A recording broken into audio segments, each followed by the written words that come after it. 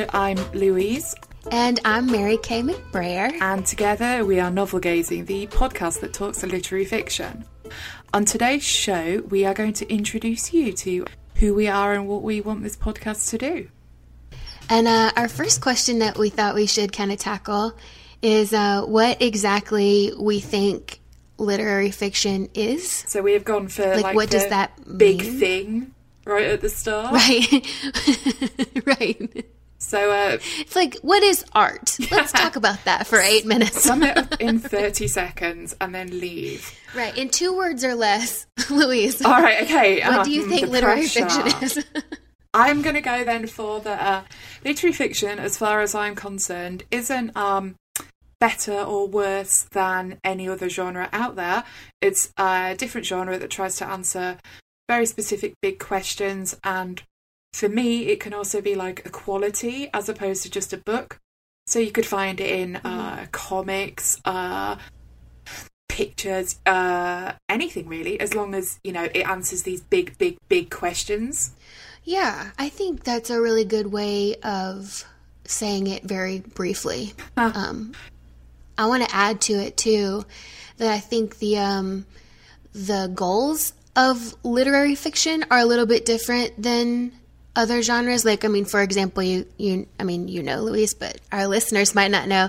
I really like horror. Yeah. And I think that the goal of that generally is to scare you, but it can also have other like ulterior motives too. Like, you can have literary horror too. And I think sort of like what you were saying, it seems like literature has a point beyond the point it's making. Yeah. Like, there's more to unpack. And I think it's also, it's the kind of thing that unfolds for you later. Like, there's more to it than what you're just reading. And sometimes that can be a stylistic element. Yeah. Like, for example, poems are very short, but you can't, when you're done reading it, you're not really done. It's that aftershock, isn't it? That emotional sort of resonance that kicks in. Right. And I think that makes the literary, and I'm using air quotes, listeners, I know you can't see it, but I think that makes the literary somewhat subjective, because we were talking about earlier, and we're going to save this to the end so you guys have to listen, one confession about literature from each of us, like things that just don't work for us, like which doesn't make them good or bad. Yeah. Just like not liking a person doesn't make them a good or bad person. It just means like it's a personal preference. I think that's how I identify literature, is like if there's content beyond, like below the other content, and a lot of that has to do with me the way things are written. So it's like page turners for me are seldom like literary, because I'm just whipping through it. Like, I'm doing it to see what happens. You almost need that space, rather than how it happens or why. Yeah.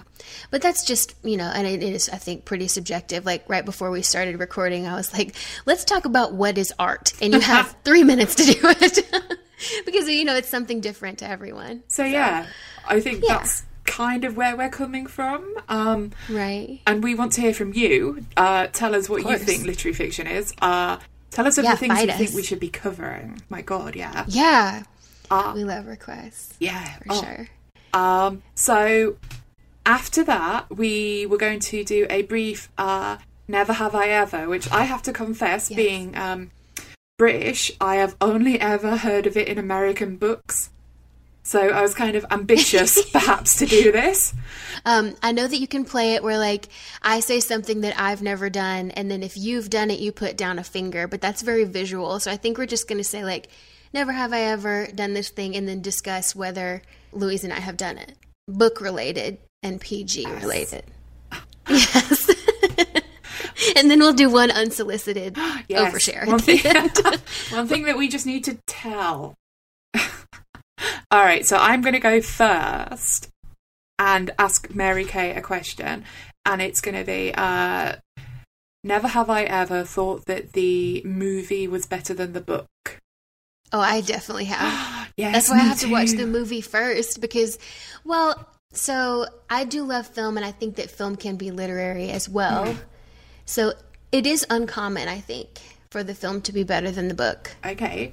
But I can't enjoy the movie unless I haven't read the book, because otherwise I'm just like propping up with like both fists on my cheeks being like, this ain't the way it happened in the book, and y'all are just taking way too many artistic liberties here. So anyway.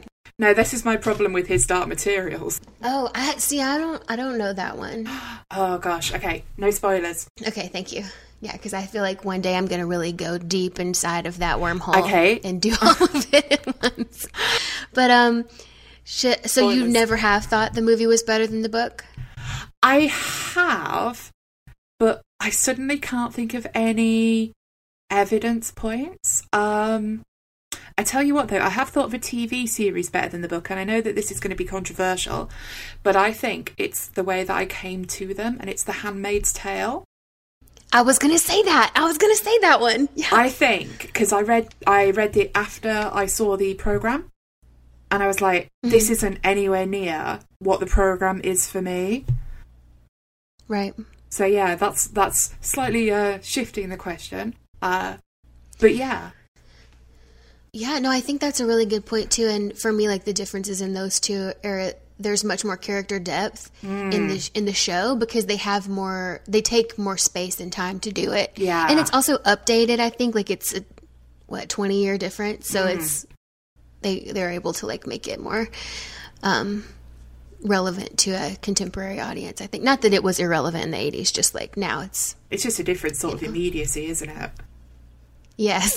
Yeah, exactly. Trying to phrase it very delicately.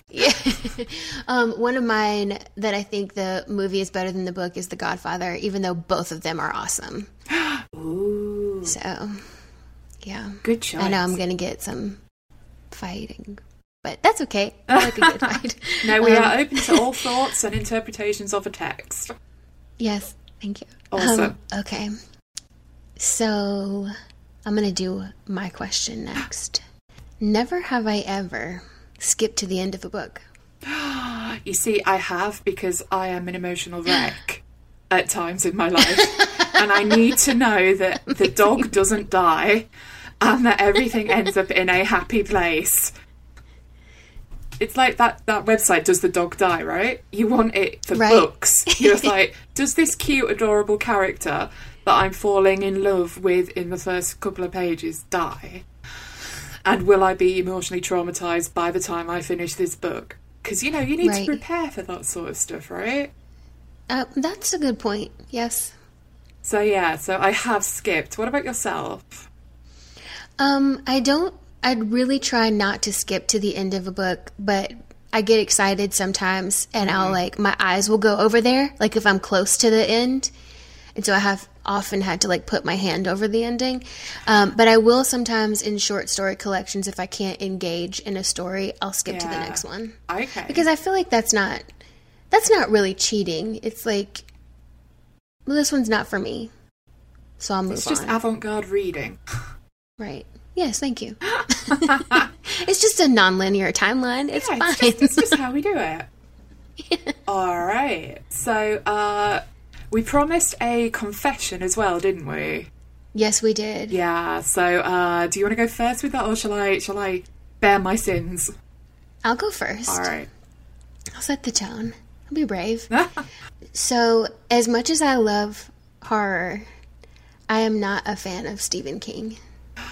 Ooh, I feel like I should do some dramatic ooh Thank at you. this point, just for atmosphere. I thought that I didn't like horror for a really long time because he dominated the genre, and I just don't care for his writing. I understand that it is good, and many people love it. Okay.